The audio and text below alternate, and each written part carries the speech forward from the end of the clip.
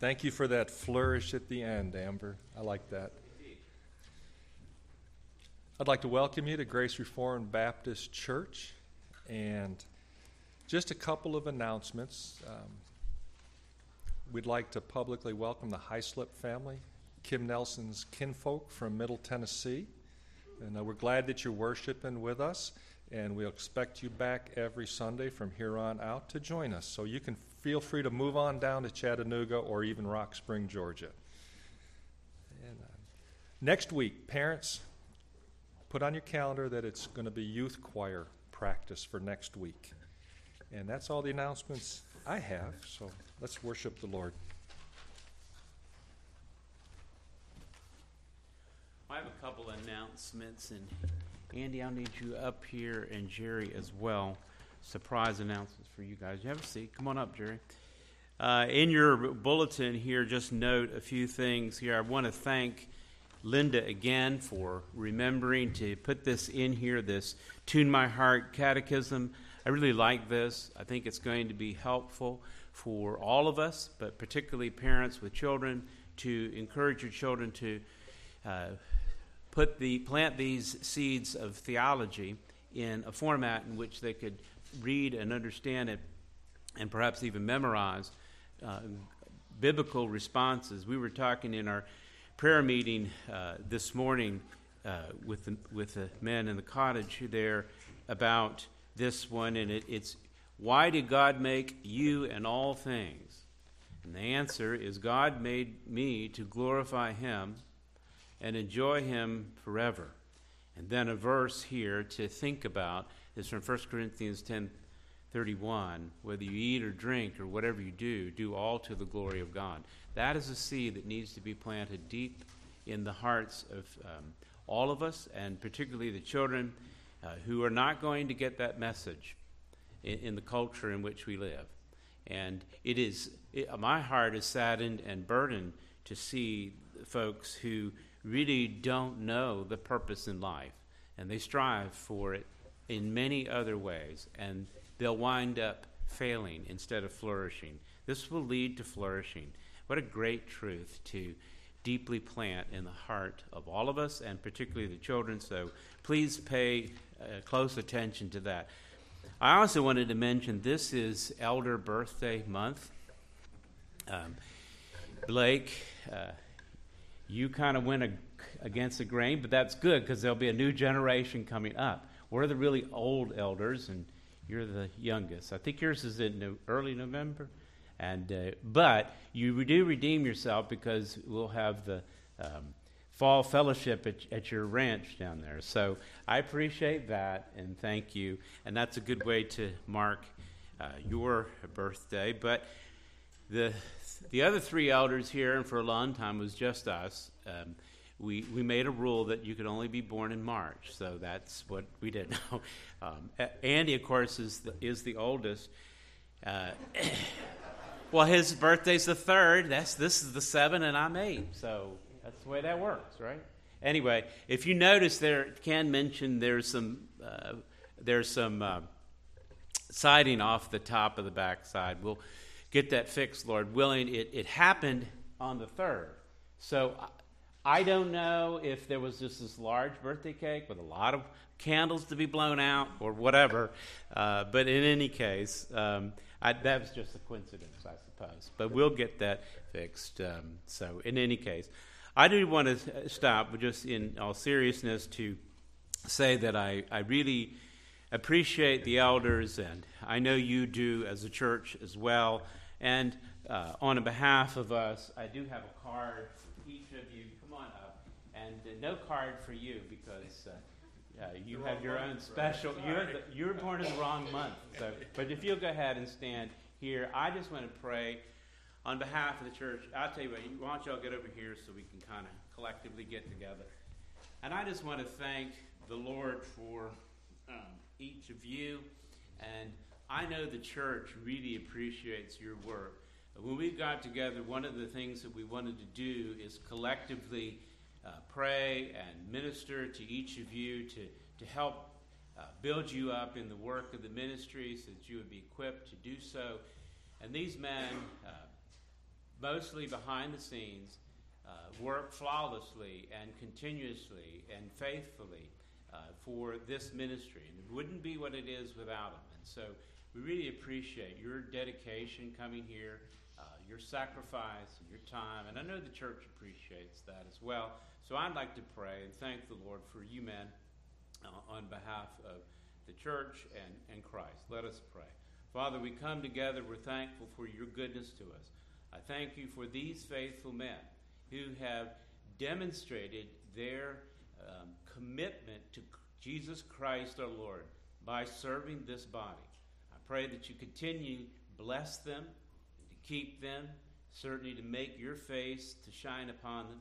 I pray that you would grant them peace, even in the midst of great work and difficulty that they must bear, the burdens that we bear. I'm thankful for each one of them helping me to bear various burdens here in the church and really making my work much easier and collectively gathering together to help us all to walk in wisdom.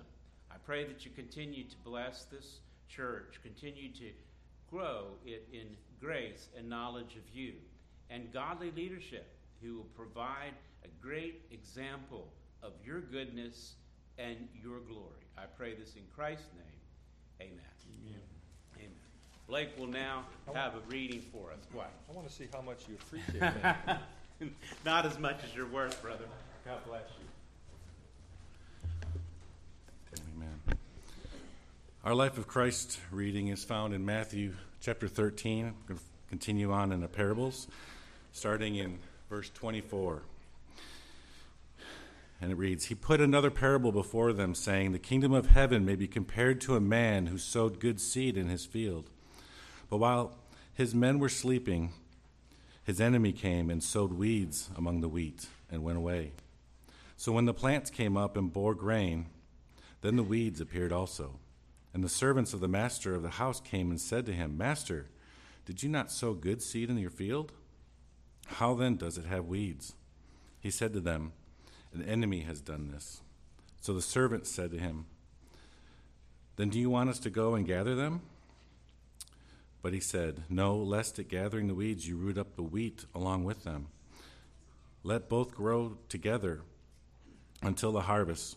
And at harvest time I will tell the reapers, Gather the weeds first and bind them in bundles to be burned, but gather the wheat into my barn. He put another parable before them, saying, The kingdom of heaven is like a grain of mustard seed that a man took and sowed in his field.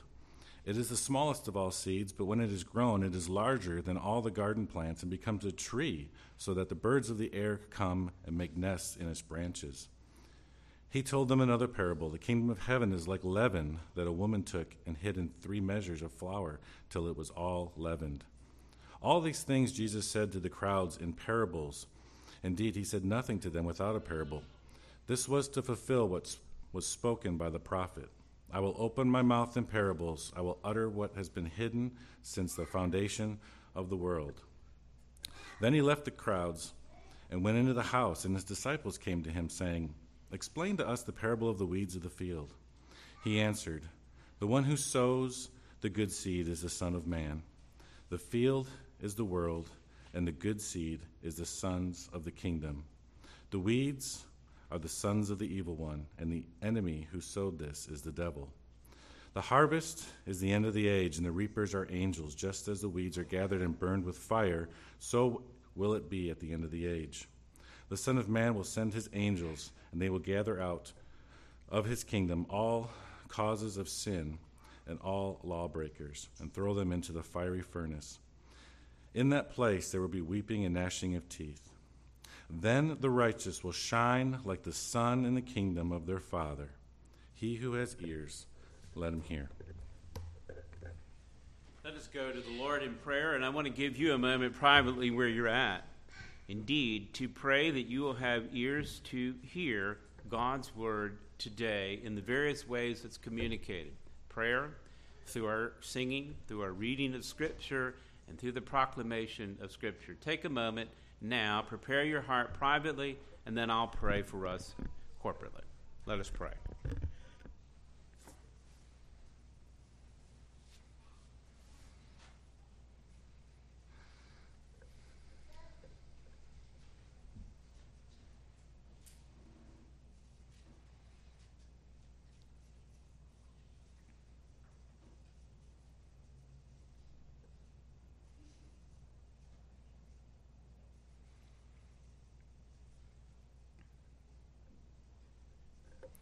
Oh, Father, what a great and grand privilege it is for us to gather together, your children, adopted into your family, chosen before the foundation of the world, sin atoned for,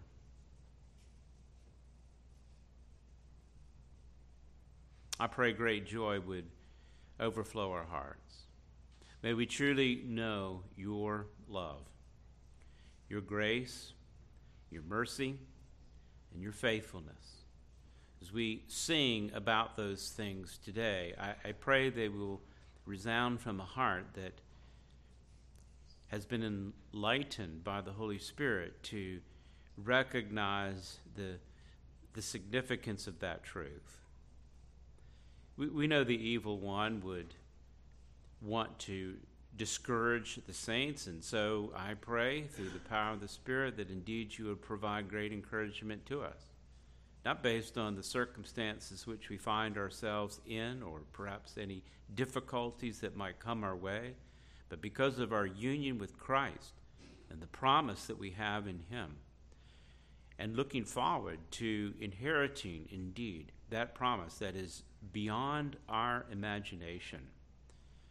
I pray, Father, that you will continue to sow good seed, prepare the hearts to receive a great harvest. I pray your good word would flourish greatly in each of us.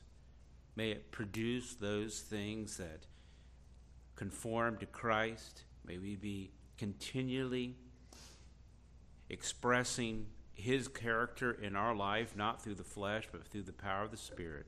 Through a regenerate heart, may we truly have joy and peace, self-control, love, gentleness, kindness. May we be faithful. May we be submissive to one another in ways that are appropriate to our various relationships. Bring us continued unity in the faith.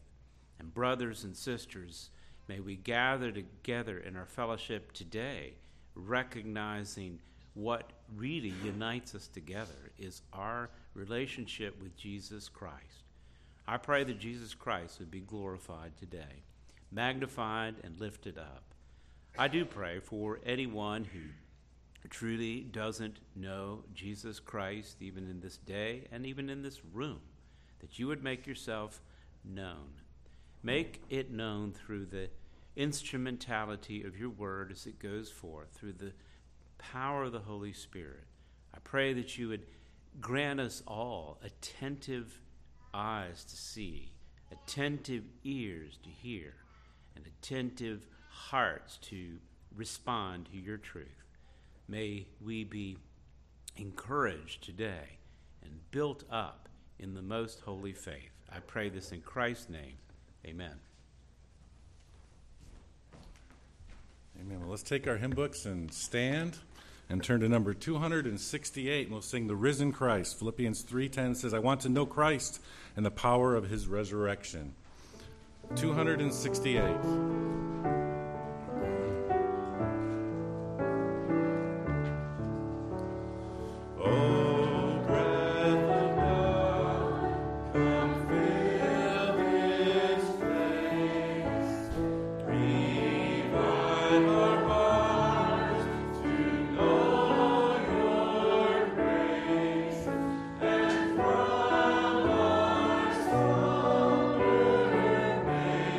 Us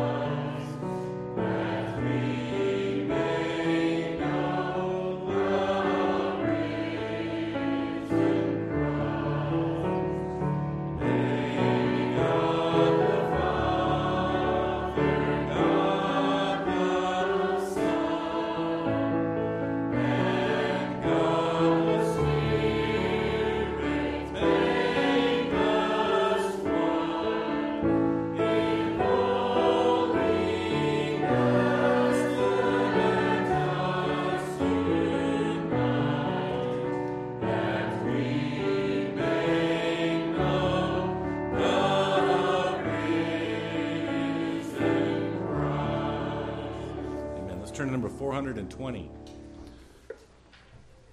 Come, ye sinners, poor and needy. Isaiah 55:1 says, come, everyone who is thirsty.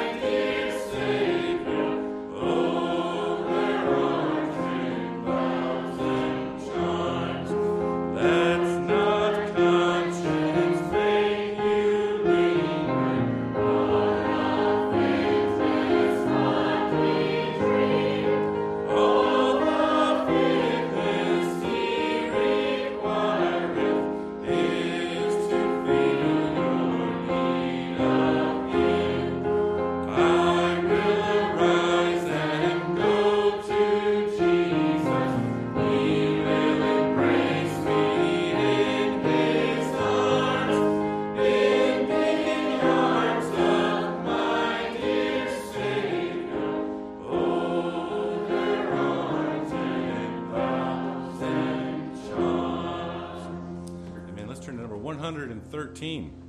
And let's recite the responsive reading there.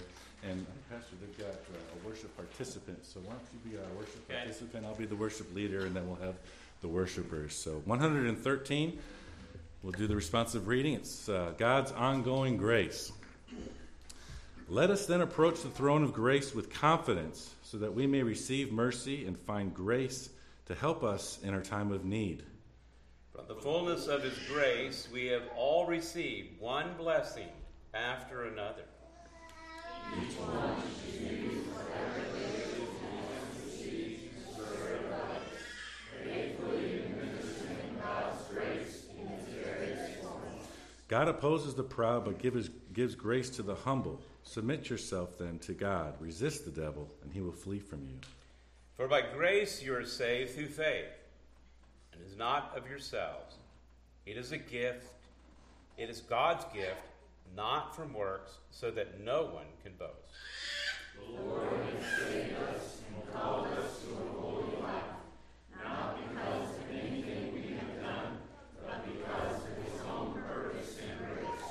In him we have redemption through his blood, the forgiveness of sins in accordance with the riches of God's grace. Therefore, since we have declared righteousness, we have peace with God through our Lord Jesus Christ. Also through him we have obtained access by faith into this grace in which we stand, and we rejoice in the hope of the glory of God.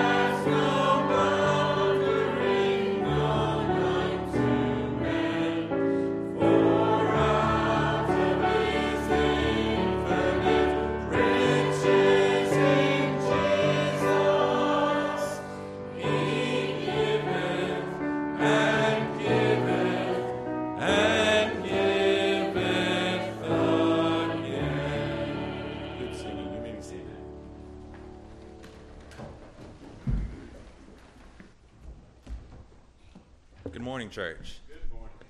Aren't you glad His grace has no measure? Amen. Let's read more about that grace today in Acts chapter 3, found on page 911 in your pew Bible. That's Acts chapter 3, found on page 911. The title is called The Lame Beggar Healed. Now Peter and John were going up to the temple at the hour of prayer, the 9th hour. And a man lame from birth was being carried, whom they had laid daily at the gate of the temple, that is called the Beautiful Gate, to ask alms for those entering the temple. Seeing Peter and John about to go into the temple, he asked to receive alms. And Peter directed his gaze at him, as did John, and said, "Look at us." And he fixed his attention on them, expecting to receive something from them. But Peter said, "I have no silver and gold, but what I do have I give to you. In the name of Jesus Christ of Nazareth, rise up and walk." And he took him by the right hand and raised him up, and immediately his feet and ankles were made strong. And leaping up, he stood and began to walk, and entered the temple with them, walking and leaping and praising God. And all the people saw him walking and praising God, and recognized him as the one who sat at the beautiful gate of the temple, asking for alms. And they were filled with wonder and amazement at what had happened to him. While he clung to Peter and John, all the people, utterly astounded, ran together to them in the portico called Solomon's. And when Peter saw it, he addressed the people, "Men of Israel, why do you wonder at this? Or why do you stare at us, as though by our own power or piety we have made him walk? The God of Abraham, the God of Isaac, and the God of Jacob, the God of our fathers, glorified his servant, Jesus, whom you delivered over and denied the presence of Pilate, when he had decided to release him. But you denied the holy and righteous one, and asked for a murder to be granted to you. And you killed the author of life, whom God raised from the dead. To this we are witnesses. And his name, by faith in his name, has made this man strong, whom you see and know. And the faith that is through Jesus has given the man this perfect health in the presence of you all. And now, brothers, I know that you acted in ignorance, as did also your rulers. But what God foretold by the mouth of all the prophets, that his Christ would suffer, he thus fulfilled. Repent, therefore, and turn back, that your sins may be blotted out, that times of refreshing may come from the presence of the Lord, and that he may send the Christ appointed for you, Jesus, whom heaven must receive until the time for restoring all things, about which God spoke by the mouth of his holy prophets long ago. Moses said, "The Lord God will raise you up for you a prophet like me from your brothers. You shall listen to him in whatever he tells you. And it shall be that every soul who does not listen to that prophet shall be destroyed from the people." And all the prophets who have spoken from Samuel and those who came after him also proclaimed these days. You are the sons of the prophets and the covenant that God made with your fathers, saying to Abraham, "And in your offspring shall all the families of the earth be blessed." God, having raised up his servant, sent him to you first, to bless you by turning every one of you from your wickedness. Let us pray. Dear Heavenly Father, thank you for your new mercies every day, Lord. We thank you for your wondrous power that you show us and the many glories, Lord, that you give us. Whether we're foolish, we act in ignorance, Lord, like these people, yet you still give them chance, Lord, to forgive and repent and to glorify you. We thank you for all you do, Lord, and we pray that we would be like the prophets and glorify you, Lord, and proclaim you proudly to all the people in their sin and their ignorance, Lord, that they may see your mighty works and repent to you. Yes. Help us to glorify you in all we do, and help our offering to meet your needs, Lord, in the many nations of this world, that all people may come to know and see you, Lord. And bless our service today. In Jesus' name, amen.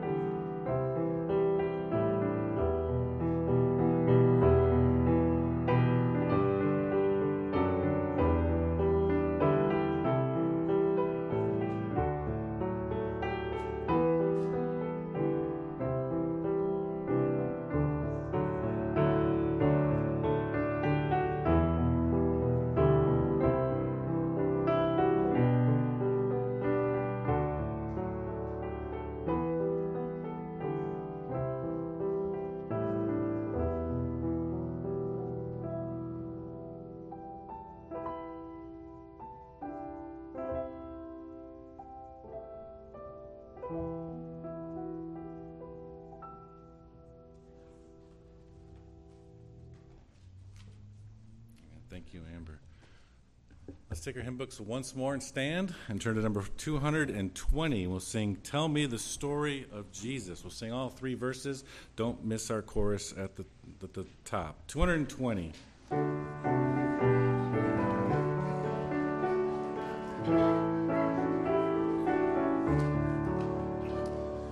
Tell me the story of Jesus, write on my heart every word. Tell me the story most precious, sweetest that ever was heard. Tell how the angels in chorus sang as they welcomed his birth. Glory to God in the highest, peace and good tidings to earth. Tell me the story of Jesus, write on my heart every word. Tell me the story most precious, sweetest that ever was heard. Fasting alone in the desert, tell of the days that are past. How for our sins we were tempted, yet was triumphant at last. Tell of the years of his labor, tell of the sorrow he bore. He was despised and afflicted, homeless, rejected, and poor. Tell me the story of Jesus, write on my heart every word. Tell me the story most precious, sweetest that ever was heard. Tell of the cross where they nailed him, writhing in anguish and pain. Tell of the grave where they laid him, tell how he liveth again. Love in the stories is tender, clearer than ever I see. Stay, let me read while he whispered, love paid the ransom for me. Tell me the story of Jesus, write on my heart every word. Tell me the story most precious, sweetest that ever was heard. Amen. May be seated. Amen. Thank you, Blake, Amber, and church. Indeed, I hope you know the story of Christ, who we'll look to now from the letter to the Hebrews, and we'll look at chapter 6. Hebrews chapter 6. I'll do my best to try to finish this to some degree, this section that we're on, verses 1 through 12, this third warning in the book of Hebrews. Remember, this is essentially a sermon. The book of Hebrews, it is apostolic. This is the type of preaching that they would have preached. It's recorded for us. And his emphasis, if you don't get anything else, from the beginning to the end, is the supremacy of Jesus Christ. And I hope you've heard a lot of Jesus Christ thus far in our reading of Scripture and in our prayers and in our singing. Because that is what needs to be emphasized and known. This warning given here by this preacher in the book of Hebrews, it begins with a charge, if you remember, in chapter 5 and verse 11. It says, don't be dull of hearing. And then it concludes, that section will conclude here in our text in verse 12 of chapter 6. The same admonition, more or less, just phrased differently in our translation. It says, don't be sluggish. Those commands to not be dull of hearing and to not be sluggish translate the same Greek word. It essentially means don't be lazy. This is an ominous warning. It's a forewarning, if you will. If you fail to pay attention to Jesus Christ daily in your growth by grace in your life, if you fail to gain a greater intimate knowledge, feast on Christ, if you fail to grow in maturity, as he'll talk about in verse 1 of chapter 6, that may very well lead to a regression from the faith, which could ultimately lead to walking away or rejecting the faith. Falling away is the term that's used. This is apostasy. Apostasy, as we've mentioned on more than one occasion thus far, it doesn't refer to those people who are absolutely ignorant. It refers to those who know, who have some awareness of the faith, to perhaps even a great degree. If you remember our previous few sermons, we went through these 5 characteristics as outlined in our text. For those who actually do walk away from the faith, who apostatize the faith, they're apostatizing something that they know about. And remember, they were once enlightened. That is, they heard about it. They had knowledge of it. They even tasted, if you will, or experienced is the idea of taste. Tasted Christ, experienced some of that. They were exposed to the very work of the Holy Spirit. They experienced the dynamic work of God's Word, which we have even within this congregation today. And they have participated in the powers of the age to come, and that is looking forward to that eternal promise made by God in recognizing his seeing his work even now among the saints. They know the faith. They participated in the faith. They instead, after hearing it and knowing it and seeing it among the saints, they willfully turned their back on the faith. They willfully turned their back on Jesus Christ.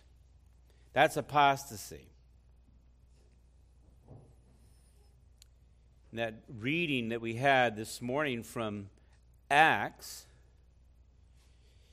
the charge, if you remember from Acts chapter 3, as it was read, that we are called to listen to him, Acts 3:22, in whatever he tells you. That's the charge for all of humanity. Not just these folks there at that time, not just these folks gathered here, but for all of us to listen to Jesus Christ, to whatever he tells us.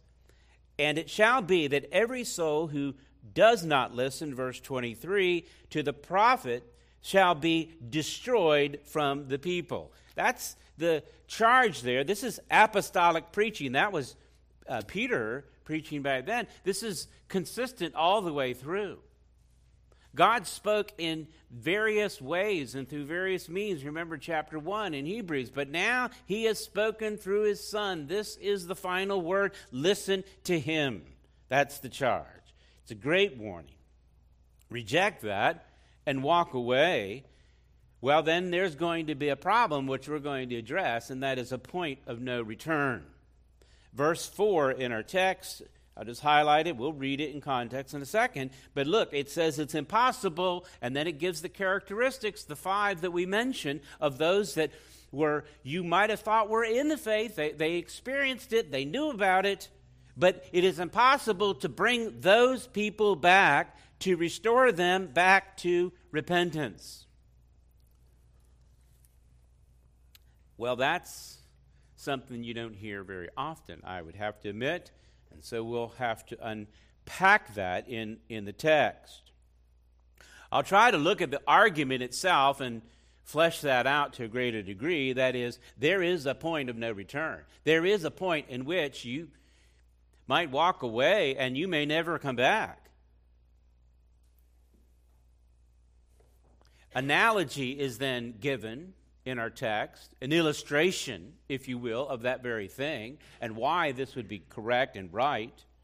And finally, the application, though, that is given and driven and really what is really on the preacher's heart, and that is to provide assurance, not doubt, but assurance to those that are in Christ. Knowing all of this will bring about great assurance to those that are truly regenerate and trusting Christ.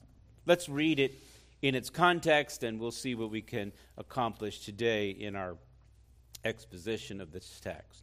I'll just begin in verse 1 of chapter 6. Therefore, let us leave the elementary doctrines of Christ and go on to maturity. Remember, he's saying to the Jews here in the Hebrews, he's saying, leave those ritualistic things that you were engaged in that pointed to the reality of Jesus Christ because he has come. All right? That's what he means. Goes on to maturity. Not that they're not of value. They're still of great value. But the substance is now here in Christ, which answers all of that. So he gives those examples of those kinds of things that were pointing to Jesus. Not laying again a foundation of repentance from dead works and of faith toward God, and instructions about washings, the laying on of hands, the resurrection of the dead, and eternal judgment. And this will do if God permits.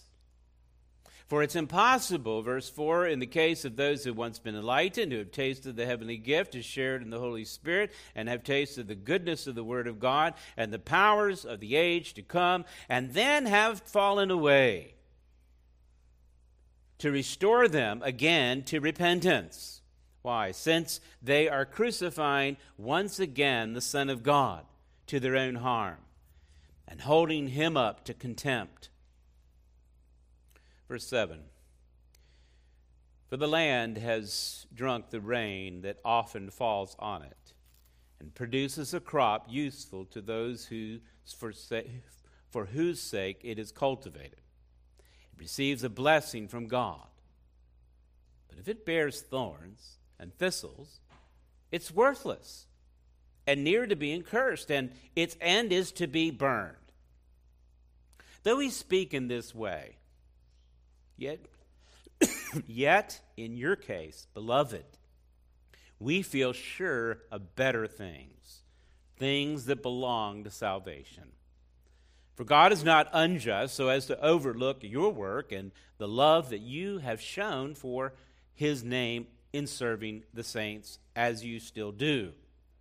And we desire each one of you to show the same earnestness, to have the full assurance of hope until the end, so that you may not be sluggish, but imitators of those who through faith and patience inherit the promise. Let us pray. And Father, we do pray for that prayer to be realized in our own life, that we would not be sluggish. Instead, we would have great earnestness to have this full assurance of our hope and endure even to the end. I pray through the power of your goodness and grace and glory that you will manifest these affections in our heart, to have true assurance of you, have a deep-seated hope in Christ and Christ alone. Strip away everything else that would detract from you. And may we continue in the faith of those who have gone on before and have continued to proclaim this great truth. Give us patience to inherit a blessed promise. I pray in Christ's name. Amen. The way I've structured this text, if we can get through it, is, if I don't go down too many rabbit trails, if I do, please forgive me, but if you want to structure it and look how I'm looking at it, and you can look at it too, this argument then is made verses 4 through 6. This argument that he's saying, which, again, I don't hear much, maybe you do, but this idea and of this concept of the impossibility of bringing someone back to faith who has walked away or fallen away. That's a serious circumstance. And the argument is made in verse 4 through 6. Second, then, this analogy or illustration. Did you see it as we read the text? 7 through 8. Agricultural analogy is used to explain the argument. And then finally, this application in the balance of our section, verse 9 through 12. Application is really the point of what he's striving for, and that is to really embed great hope in the believer, that they would have this assurance of hope. That's what we all need. We need our assurance in Christ to be increased, and that's what he is preaching on, and that's what we'll emphasize too. So let's look at first this argument that's made, this idea of falling away. It's impossible to restore them again to repentance. This circumstance of falling away or apostatizing the faith, as I mentioned, it comes about from people who have heard, they've heard the preaching, they've heard the teaching, and in the case of this preacher there, he fears some are within that congregation. In fact, in their circumstance, due to the pressures of life in which they had within the culture and their society, they have a desire to go and do what everybody else is doing. You see, the whole culture, the Hebrew culture there, they were engaged in all of this religious ritual activity that was good and beneficial, but it had been fulfilled in Christ. And they hadn't gone on to maturity in Christ. That is, they had confessed Jesus Christ as Lord, but most of the culture did not. Most of the culture rejected them. And so it cost them to be culturally different, if you will. Not that they looked odd or acted odd per se, but that they had a different understanding of who Jesus Christ is. And that is what is significant, and that affects everything about their life, and the folks rejected it. They turned away from it. And these in this congregation were tempted to, go down and follow everyone else. Do what everyone else is doing. That's the easy way. But it doesn't lead to life, and it doesn't lead to flourishing in life. This idea here is a formal rejection of Jesus Christ. It is a willful decision, not made out of ignorance or under some sort of duress, but a rebellious choice to simply walk away. John would talk about that in his epistles. We've alluded to that before, that those who actually do this are then declared to be that they have never been regenerate. That's why they ultimately do that. 1 John 2:19, they went out from us because they were never of us. If they were, they would have continued. There is a sin unto death, if you will. And he will talk about that, John will, in 1 John 5:16. If anyone sees his brother committing a sin not leading to death, he shall ask, and God will give him life. To those who commit sins that do not lead to death. There is a sin that leads to death. I do not say that one should pray for that. I don't know specifically what that is, but I think that is within this realm as opposed to something that leads to life. And the point is simply this, that we can't take for granted just because we have been enlightened, just because we had some experiences of Jesus, just because we think kindly of Jesus, talk to him in our prayers, and we think of Jesus as a great point of reference, if you will, exposed to the work of the Holy Spirit, experiencing the Word of God and the power, that is going to be necessarily characteristic of someone who never falls away. You see, all of that engagement, probably one of the clearest examples of it might just simply be Judas. I don't think you could get any closer than Judas to Jesus, do you? He was within the inner circle. He was exposed to all of it. He heard the teaching right from the very Lord's mouth. He truly experienced the work of the Holy Spirit in the miracles that Jesus performed. And we're not talking to just an incident here and an incident there. We're talking this in the ministry, that 3-year ministry of Jesus Christ, everyone was getting healed.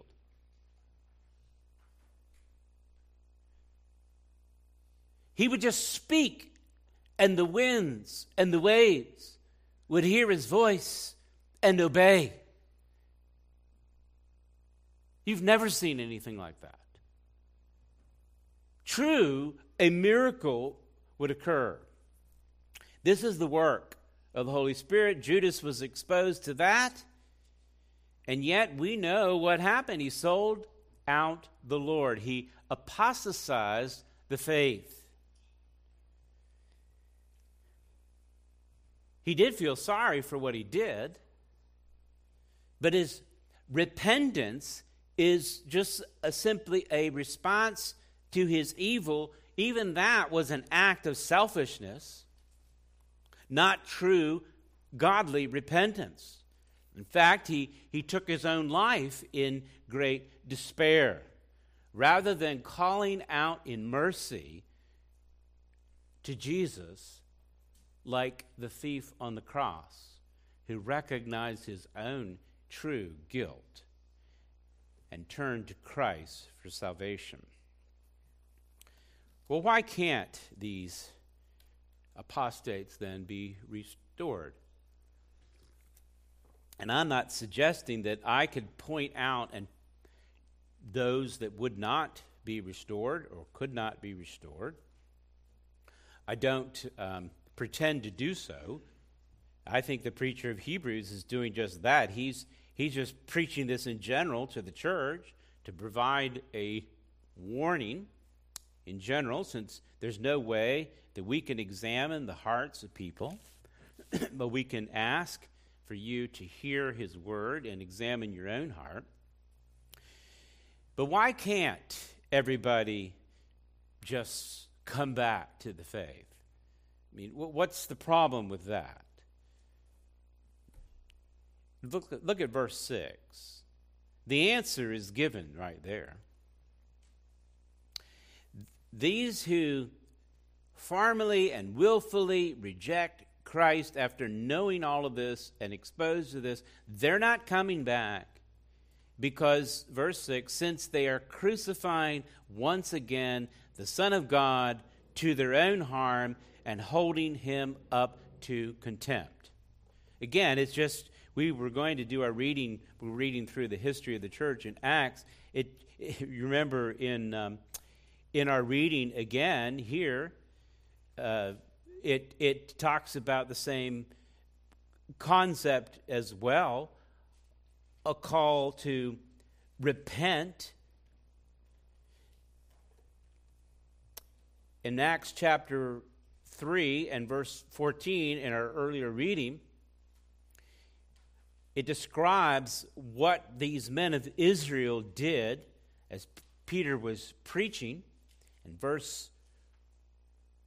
let's go back to verse 13. He talks about the miracle being confirmed and accomplished through the power of God, the God of Abraham, Isaac, and Jacob,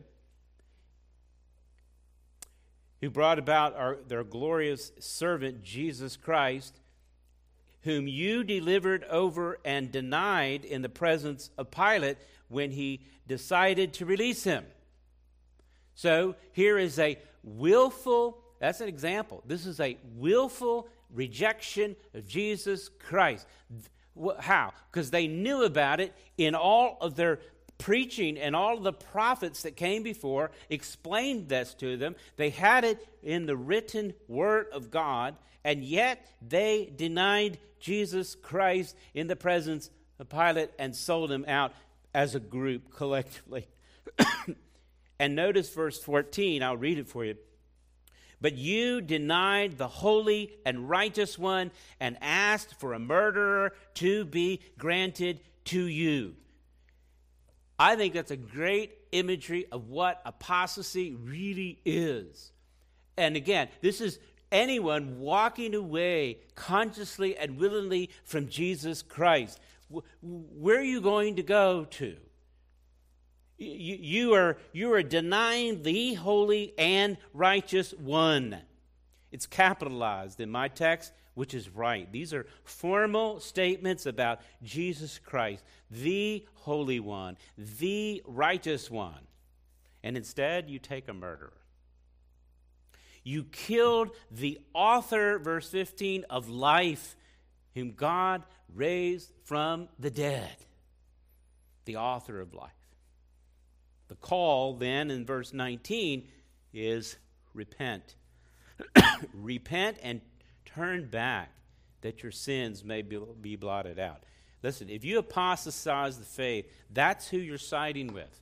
You're siding with those who would deny the holy and righteous one. You are siding with those who would kill the author of life. Oh, they're not going to kill their imagery of Jesus. Their made-up imagery of Jesus, the Jesus of their own heart, an idol. But we're talking about Jesus Christ, of who he really is, as disclosed in his holy word. If you walk away from Jesus, if you fall away from the faith, you're siding not only with all in the crowd, I think I've mentioned this before, who did what? They all cried out here shortly later, crucify him, crucify him. That's the response of the crowd to Pilate as to what he would do with Jesus. Turning your back on Jesus Christ and going to anything else, it will not bring about any kind of fulfillment in your life. It will not bring about flourishing in your life. The devil is deceptive. And he'll make you and entice you, attempt to at least dangle something that looks more fulfilling, that seems like that's going to bring you happiness. But the circumstances of this life and anything that you can treasure, that you can find here, does not compare to the promises and the inheritance that is in Jesus Christ. He is the supreme one. He is the glorious one. Don't turn your back on him, because there is a point of no return. Now, some do return,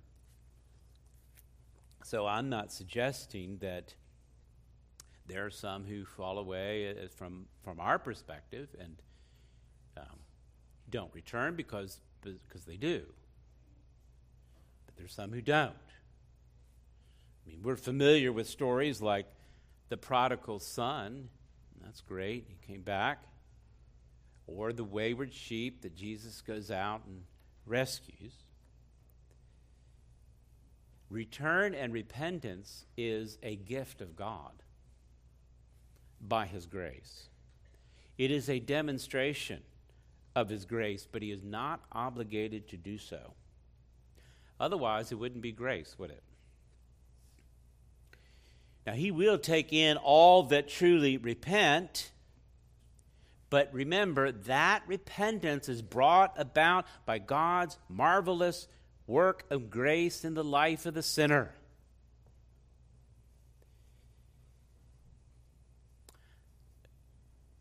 But there is a point of no return in which your heart could be hardened to the point and God is not obligated to go rescue you. Turn to Hebrews chapter 12. I can't remember if we went through this, but it'd be worth looking at again. Briefly, I know we talked about it, I think, a couple weeks ago in our ministry training class. It was one of the texts Andy pointed out. And I think it's a good text. It's in Hebrews 12. We'll get there in 4 or 5 years. But no, hopefully sooner than that. Hebrews 12, verse 14, a call to strive for peace. That is, for those that are regenerate. Here he's preaching to the church and telling them to strive for peace. It's good. And the holiness without which no one will see the Lord. See to it that no one fails to obtain the grace of God, that no root of bitterness springs up and causes trouble, and by it many become defiled, that no one is sexually immoral or unholy like, and here's the example, Esau. You remember him? He sold his birthright for a single meal. For you know that afterward, when he desired to inherit the blessing, he was what? Rejected. For he found no chance to repent, though he sought it with tears. That's a hard statement, isn't it? But it goes along with what he's talking about in chapter 6, doesn't it? That's the warning. You know, this is God's judicial judgment that's brought about. In our mind, we think, oh, well, if we mess up a little bit, we can always come back. We can always get everything fixed. There isn't always a second chance. That's the warning.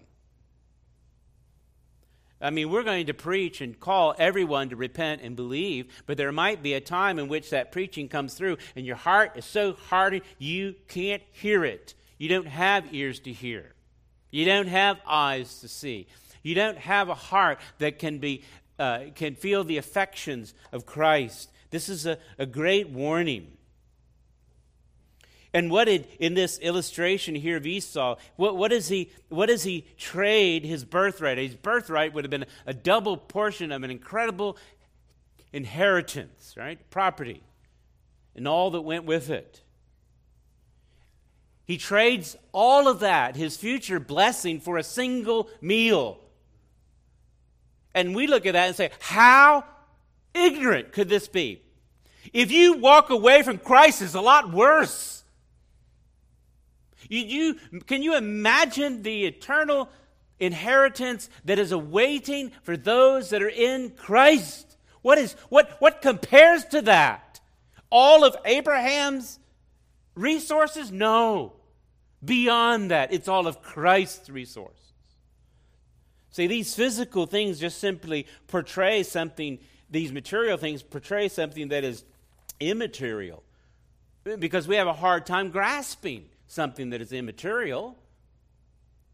But we can understand something that is physical. It points to that which is spiritual. He forfeited his treasure for a bowl of beans.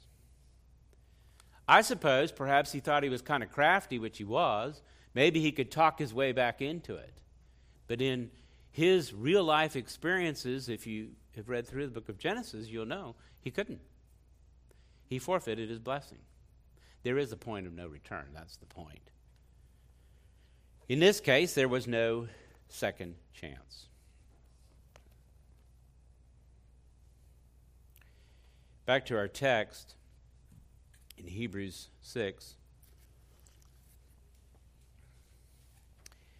He says in verse 11, and we desire each one of you to show the same earnestness to have the full assurance and hope to the end, so that you wouldn't be sluggish, or you can think of lazy, but imitators of those who through faith and patience inherit the promise. That's the difference.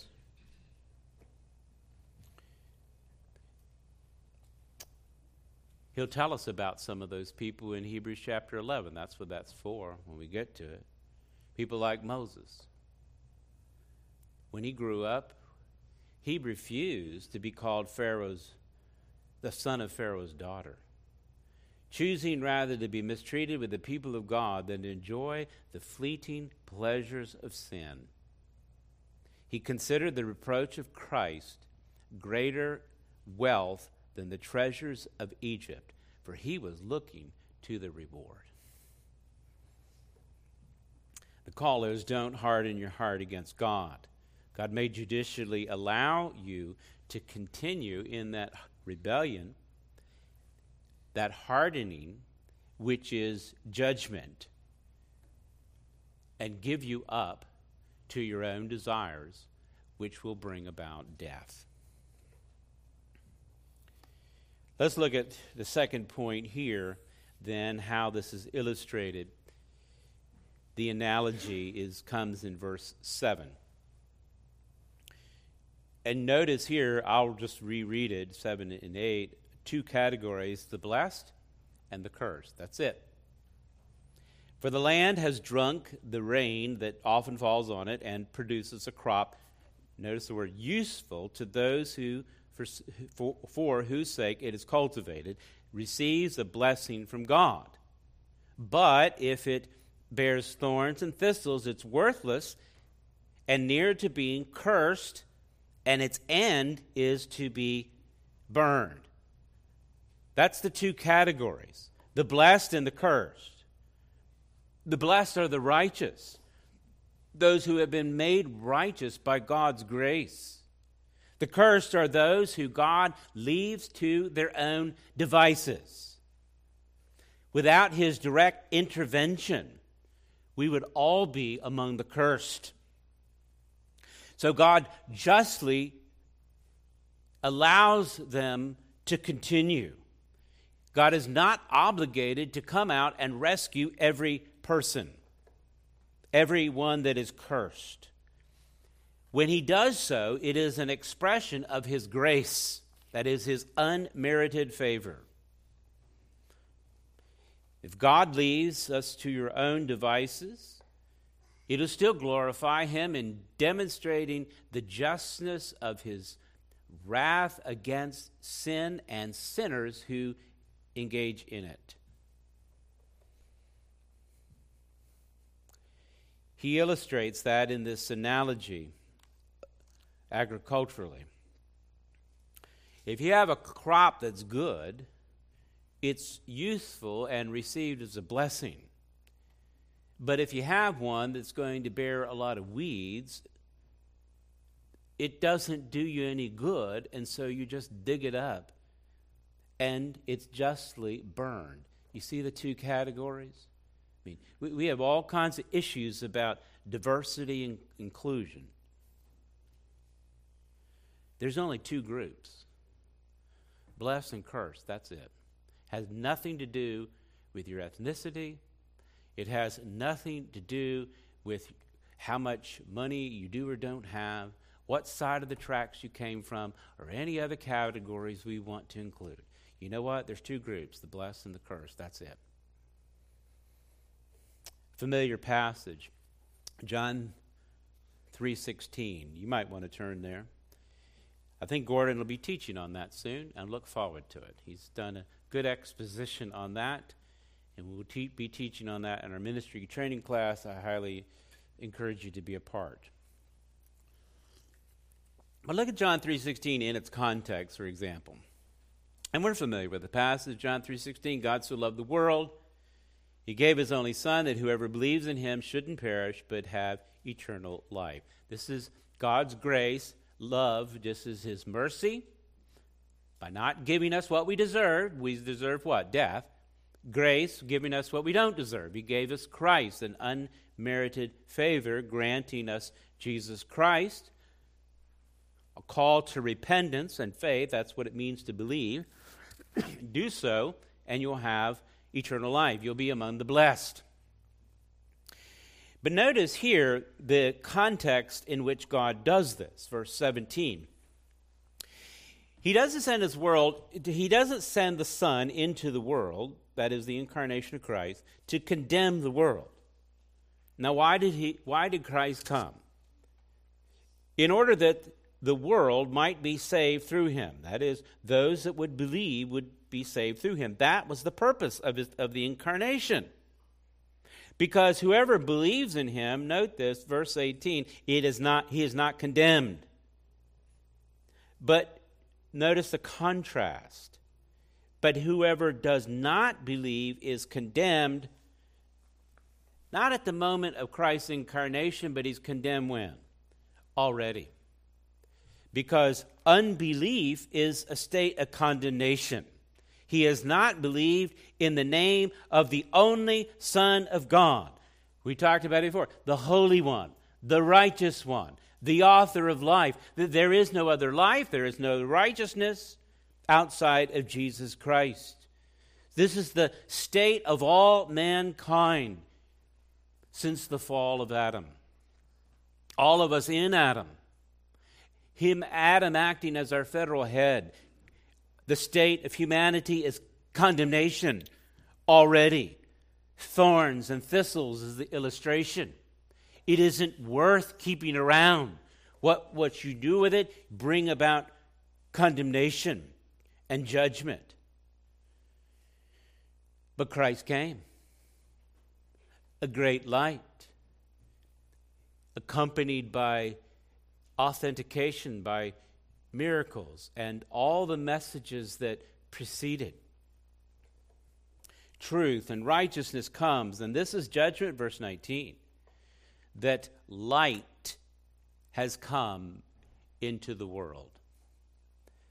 And people love darkness rather than light because their deeds were evil. You know why people reject Jesus Christ? It isn't because they don't have enough knowledge about him. You know why they reject him? Because of their evil heart.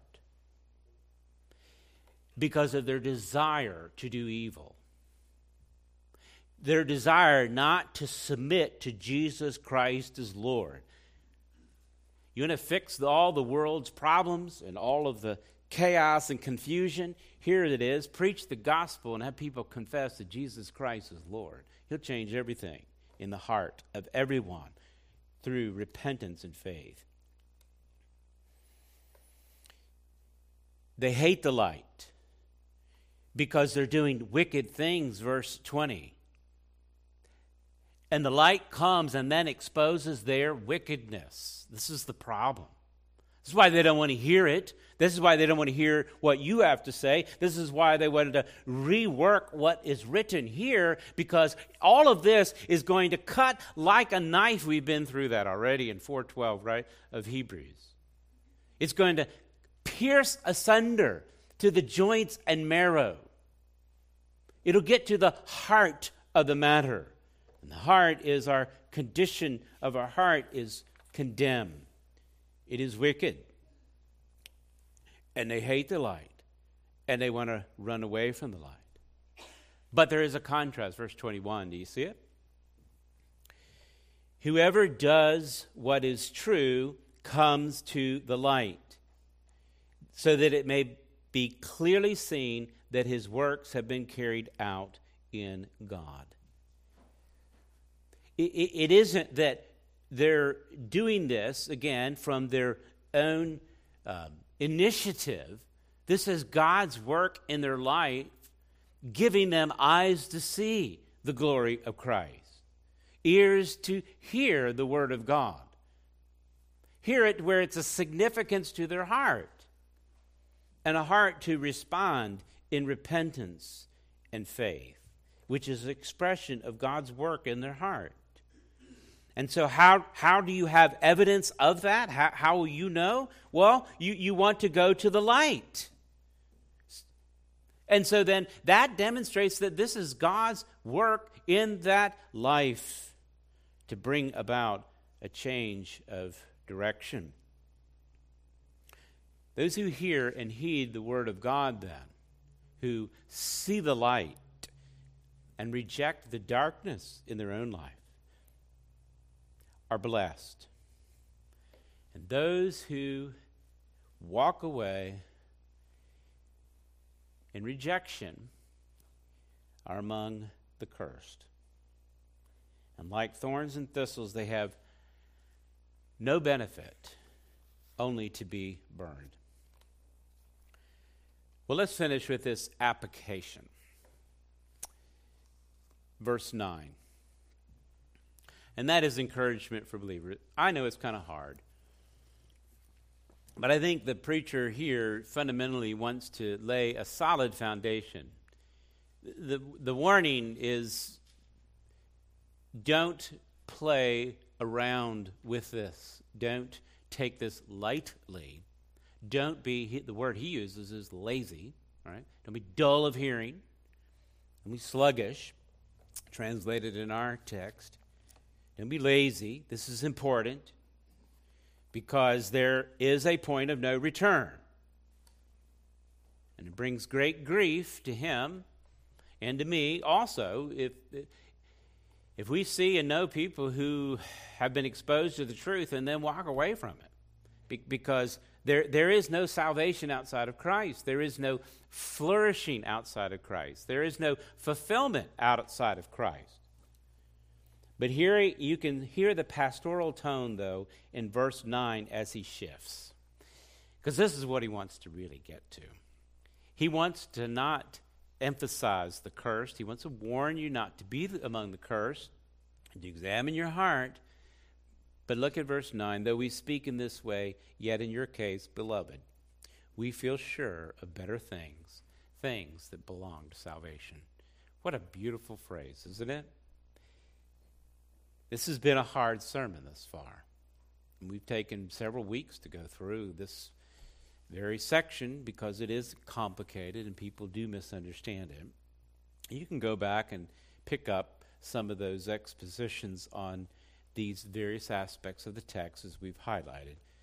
But in the end, it's really kind of hard, isn't it? I mean, who wants to hear that? Walk away and never be able to come back? It's kind of frightening.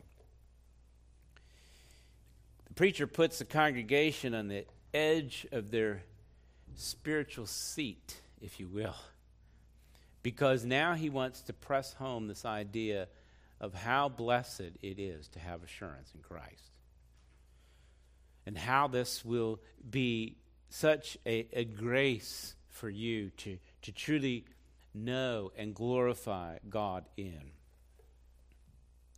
He's given us these admonitions, these warnings, called us to continue to mature in the faith and don't regress or don't walk away.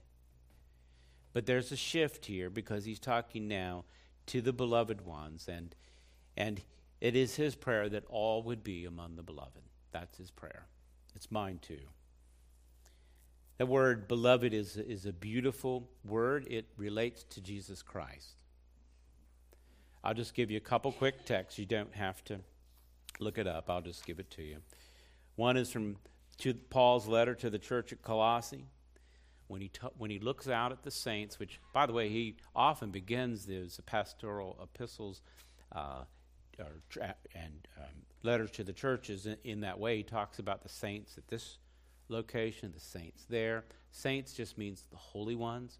They're made holy because of their union with Christ, because remember, he is the Holy One. So those that are in Christ have been adorned with the holiness of Christ, and therefore God looks at us through Christ's holiness and not our unholiness. And yet we're adorning this beauty of the robes of Christ. And he calls us, church at Colossae, then to put that on in your life. In other words, to encourage you, to remind you what you've been given in Christ and who you are in Christ, and therefore dress like it or act like it. Colossians 3:12, I'll read it. Put on then as God's chosen ones, holy and beloved. 3 terms to describe the saints. Elect, that you didn't come by accident or mistake. You were among the cursed, now you're among the blessed. It doesn't come about because ultimately because of what you figured out and what you did. It is because of God's grace and mercy. Chosen. He said, I'll take that one. He said, why would he take this one and not that one? It's because of his grace and glory. Not because we would merit anything in ourselves that makes us worthy to be chosen. But beyond that, chosen ones, holy. As I mentioned, how are you holy? And I examine my own heart. All I can see is a lack of holiness, so I go and confess Jesus Christ and ask him to forgive my sins. I recognize he'll forgive me my sins and cleanse me from all unrighteousness. But you know how God looks at me? He looks at me through the lens of Jesus Christ. And therefore, if I stand before him, I'll stand before him in the righteousness of Christ and Christ alone. And because of that, union with Christ, because he chose me to be in Christ before the foundation of the world, because he dressed me and clothed me in the righteousness of Jesus Christ, now I am beloved. I'm not beloved because I'm a lovely person. I'm not really that lovely. You only get to see me a few hours at a time. My wife gets to see me 24/7, and she can confess I'm not all that lovely at times. Occasionally, I wish I was more lovely. But you know how God looks at those that are in Christ? He looks at you as absolutely beloved, as the Father loves the Son. That's the union. That's the glorious connection. What better relationship could you possibly have? All of our human relationships, when they're going good, that's really nice. It's a glimpse of that glory. But you know, God's relationship with us is absolute perfection. So whatever greatest joy you might receive in this life through your various connections, whether it's your family or friends or neighbors or loved ones, that connection we have with God is so much greater. It's called beloved. And because of that, he calls then the church, recognizing who you are in Christ, then clothe yourself with compassionate hearts. Again, anecdotally, I grew up in an uncompassionate environment. I couldn't explain how wicked it really was. But there was no love in my home. My mother abandoned me. My father had nothing to do with me. So how did I learn compassion? I looked two ways. One, in God's word, of course, and as a regenerate one that was made beloved, but also among God's people. I think I've told this story before, but I do like to repeat myself. I had a lady in the church that I went to, and she called me son. She had plenty of kids on her own, but she just wanted to love one more. I'm glad she did. We learn that love of God through our relationships with one another. And we can then put on compassionate hearts to other people and grow in that. Now, I've grown. I have a lot more to grow, but I've grown. Kindness. Humility. Meekness. And patience. And the list goes on. That's just an example of it. You know what you look like? Jesus Christ. That's who we need to be conformed to. And we're conformed to because we're chosen, holy, and beloved. God has blessed us truly in this state because of our union with Christ, as he would describe in Ephesians chapter 1. He blessed us, it would say in Ephesians 1:6, in the beloved. It is in him we have the redemption through his blood, the forgiveness of our trespasses according to the riches of his grace, which are immeasurable.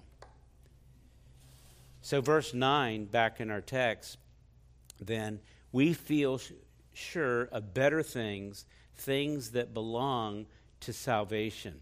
So he looks back to the congregation and says, you're the beloved in your case, and beloved, we expect things that then flow out of your salvation. That is your union with Christ, your state with him, holy and beloved.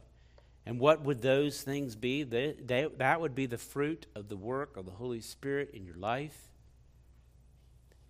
Because this is what God created you to do. To be distinctively different in that way. You might be familiar with Ephesians 2:8 and 9. For by grace we're saved through faith. It's not your own doing. It's a gift of God. It's not a result of work so that no one would boast. Do you remember verse 10? You ever work on that one, memory verse? For we are his workmanship, created in Christ Jesus. What? For good works, which God prepared beforehand that we should walk in them.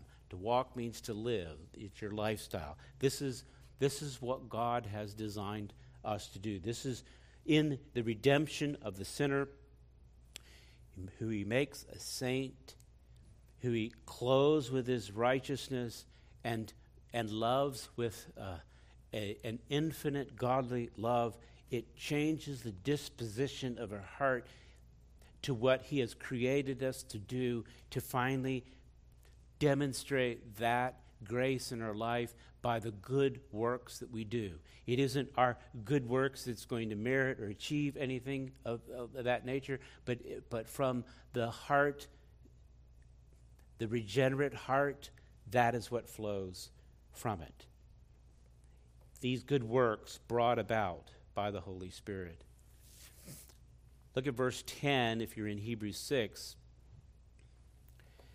For God is not unjust, of course he's not, as to overlook your work and the love that you have shown for his name in serving the saints, as you still do. You see how it's manifested? Beloved, this is what is going to help and bring about assurance. This is what God does in the heart of the believer. It isn't just gaining some knowledge about Christ. It isn't just participating in some religious practices. It's really a change of heart. It's demonstrated by what you do, that's the work, and the affections that you have for one another. That's the love that you show. And specifically, I'm not going to have time to unpack this any greater than just say this. Notice here in the text what it says, and serving the saints. And I could go on for some time, and I might have to revisit this, but that's the priority. There's a statement that says something to the degree of like, familiarity breeds contempt. You ever heard of that? The idea is, and that can be hard, like in a household. You just take for granted what you have and who you're with at times.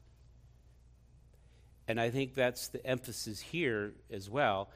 Yes, I'm not suggesting we don't help those outside of the church.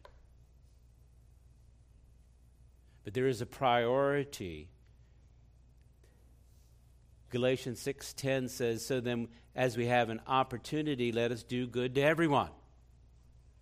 And especially those who are of the household of the faith. That's how God's love is manifested, specifically with God's people. Final charge here in verse 11, chapter 6. We desire each one of you to show the same earnestness and have full assurance of the hope until the end. Again, opposite of being lazy, he's calling for diligence.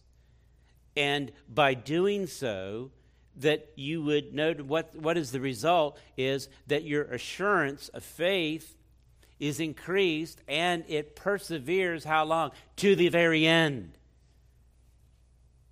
This is the benefit of maturing in the faith and going on in Christ. So that you wouldn't be sluggish, verse 12. So that you wouldn't be among the lazy, among the dull of hearing, among the cursed. But instead, you would be, verse 12, imitators of those who through faith and patience inherit the promises. Those are the ones who have gone before. Imitate those. Follow that example of those who have faith and patience and won't sell out the treasures that they have for a bowl of beans. Let us pray. Father, I do pray that you will, through the power of the Spirit, let us hear and heed your word this day.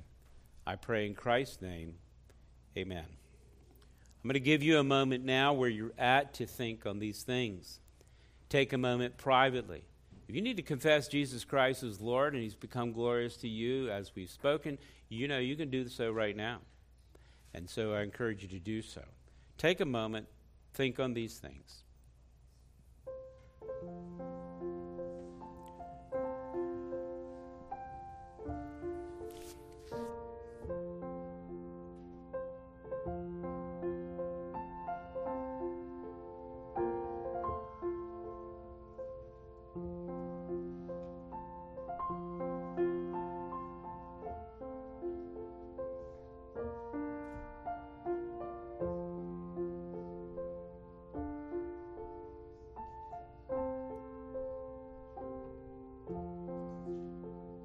Father, I do pray that indeed we would not lose heart.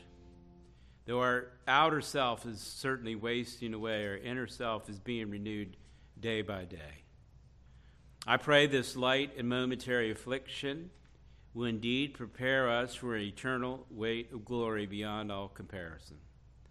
May you, by your grace, grant us the ability to look not to the things that are seen, but to the things that are unseen. For the things that are seen are just transient, but the things that are unseen are eternal. Grant us full assurance of hope until the end. And indeed may we imitate those who through faith and patience do indeed inherit the promises. I pray this in the name of Christ. Amen. I've talked much about grace, and you tickled the ivories with that, so I'm going to ask you to turn back to that if you don't mind. We probably know it. What number is it if you need it? 104 in your hymn book. Jerry will lead us. So I'll stand, turn to Amazing Grace 104.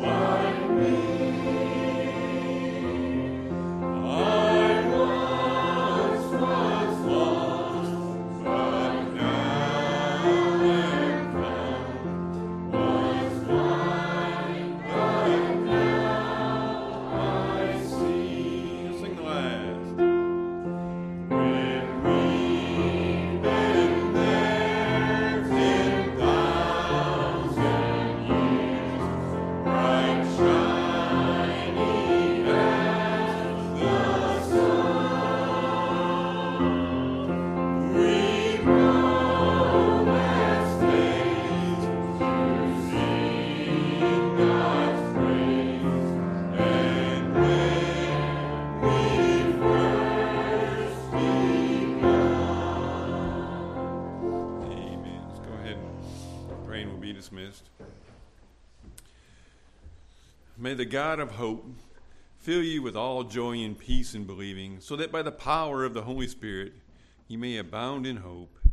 Amen and amen. You're dismissed this morning.